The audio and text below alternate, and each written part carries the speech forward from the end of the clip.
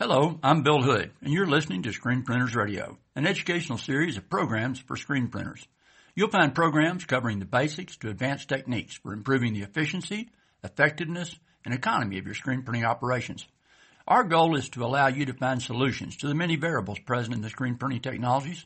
We've been broadcasting the screen printing community worldwide since February 1983 to help bring control to the screen printing process. Welcome to episode 1897, Increasing Net Revenue for Manual Shops. How you can put another $28,000 or more in the bank each month. Get a cup of coffee, pull up a chair, and enjoy the show. Naturally, you have to have clients to support any serious additional net revenue. However, I've been in a number of small shops located in small towns that set up a sales office in a nearby city to bring in additional work needed to grow without moving to the city. As an example, I was consulting with a company in Vidalia, Louisiana, a small town with a population of just 4,299 people, located on the Mississippi River that separates Louisiana from Mississippi. They are 100 miles north and an hour-and-a-half drive to the nearest city in Louisiana. They were installing an automatic press and needed more work, so they put in a sales office in Baton Rouge.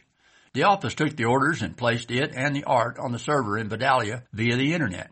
They could use Skype to communicate, and all orders were bundled for delivery to Baton Rouge on a weekly basis. They found that they were able to compete with the higher salaries and overhead cost of Baton Rouge and do well. So yes, you can increase your market sector to bring in additional clients. Manual printing actually costs more than printing with an automatic. Labor cost, which is usually the highest cost on the profit and loss statement, remains the same if one person is printing manually or printing on an auto. And yes, there are a lot of small shops with only one person printing on an automatic. But we all know that a loader, unloader, and catcher at the end of the dryer is much more efficient. So let's set up another department in the manual shop where we'll place an automatic, a dryer, and 3 additional employees. I say another department because as an existing business, you already have the business department, marketing and sales department, art department, screen department, ink department, and reclaiming departments covered, hopefully. First, let's add an automatic press on a loan or lease that costs $700 a month. Then we add a dryer for another $300 a month. We'll also have an increase in utilities, so we'll add another $300 to that. We hire 3 more employees at a cost of $14 an hour each, including benefits, at a cost of $7,224 a month. That's a total of $8,524 a month that needs to be covered by the work that will be produced in the department. Every shop is unique, so let's get some basic numbers in place using standards for small shops. Let's assume that the automatic will be printing just 30% of the time, or about 2.4 hours a day.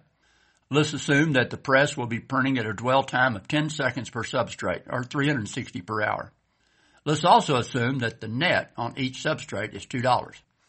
This means that the automatic will be producing 360 substrates per hour that earn a gross of $720 an hour, or $1,728 during the 2.4 hours of operation.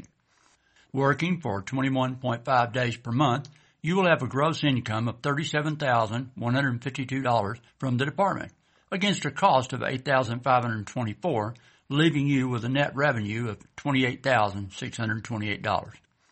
Consider that the shop that I outlined above was only generating $10,320 a month with $7,912 in net revenue before adding the automatic. They were able to increase their net by 27.6%.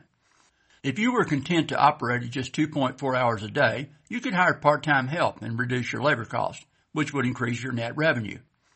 If you're a manual printer and want to put another $28,000 or more each month in your bank, you should consider running your own numbers to better understand the opportunity.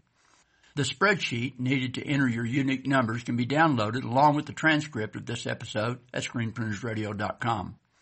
Finally, you should consider a loan versus a lease if your credit allows it.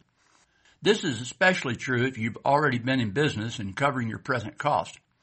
You really don't want to get stuck in a 5-year lease and the burden of not owning the equipment if you could earn enough net revenue to pay off the loan in just 2 or 3 months. When you buy equipment and finance it with a loan, you own the equipment.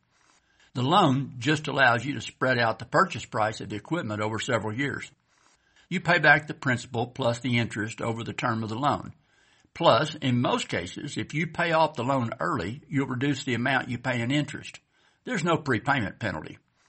Many people refer to an equipment loan as a finance agreement, which operates just like a capital lease. They generally operate the same way on your business books, but in a way that you account for the ownership and depreciation of the equipment. In contrast, an equipment lease is a long-term agreement to rent equipment. Technically, you don't own the equipment when you lease it. However, in many cases, leases are virtually indistinguishable from loans except that you don't save on interest by paying off the lease early. With an equipment lease, you haven't agreed to pay off a principal plus interest. You've actually agreed to a certain number of monthly payments. This concludes today's podcast. Thanks for listening. Please feel free to contact me on my website at billhoodconsulting.com for more information on how you can improve your production, increase your revenue, and improve your operation. We can help you to become more efficient, effective, and economically viable. You've been listening to Screen Printers Radio. Visit our website at screenprintersradio.com online, where you can find our archives, including PDF transcripts of recent past episodes.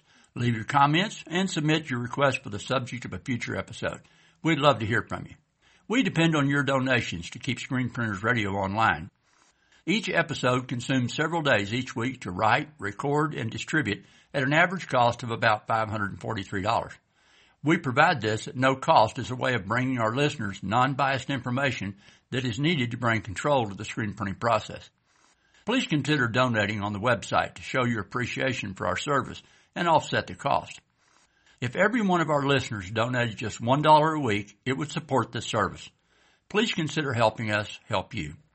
If you'd rather listen to the podcast in Spanish, please visit our sister website at podcast-grafia.com online. Thank you. I'm Bill Hood. May all your impressions be great.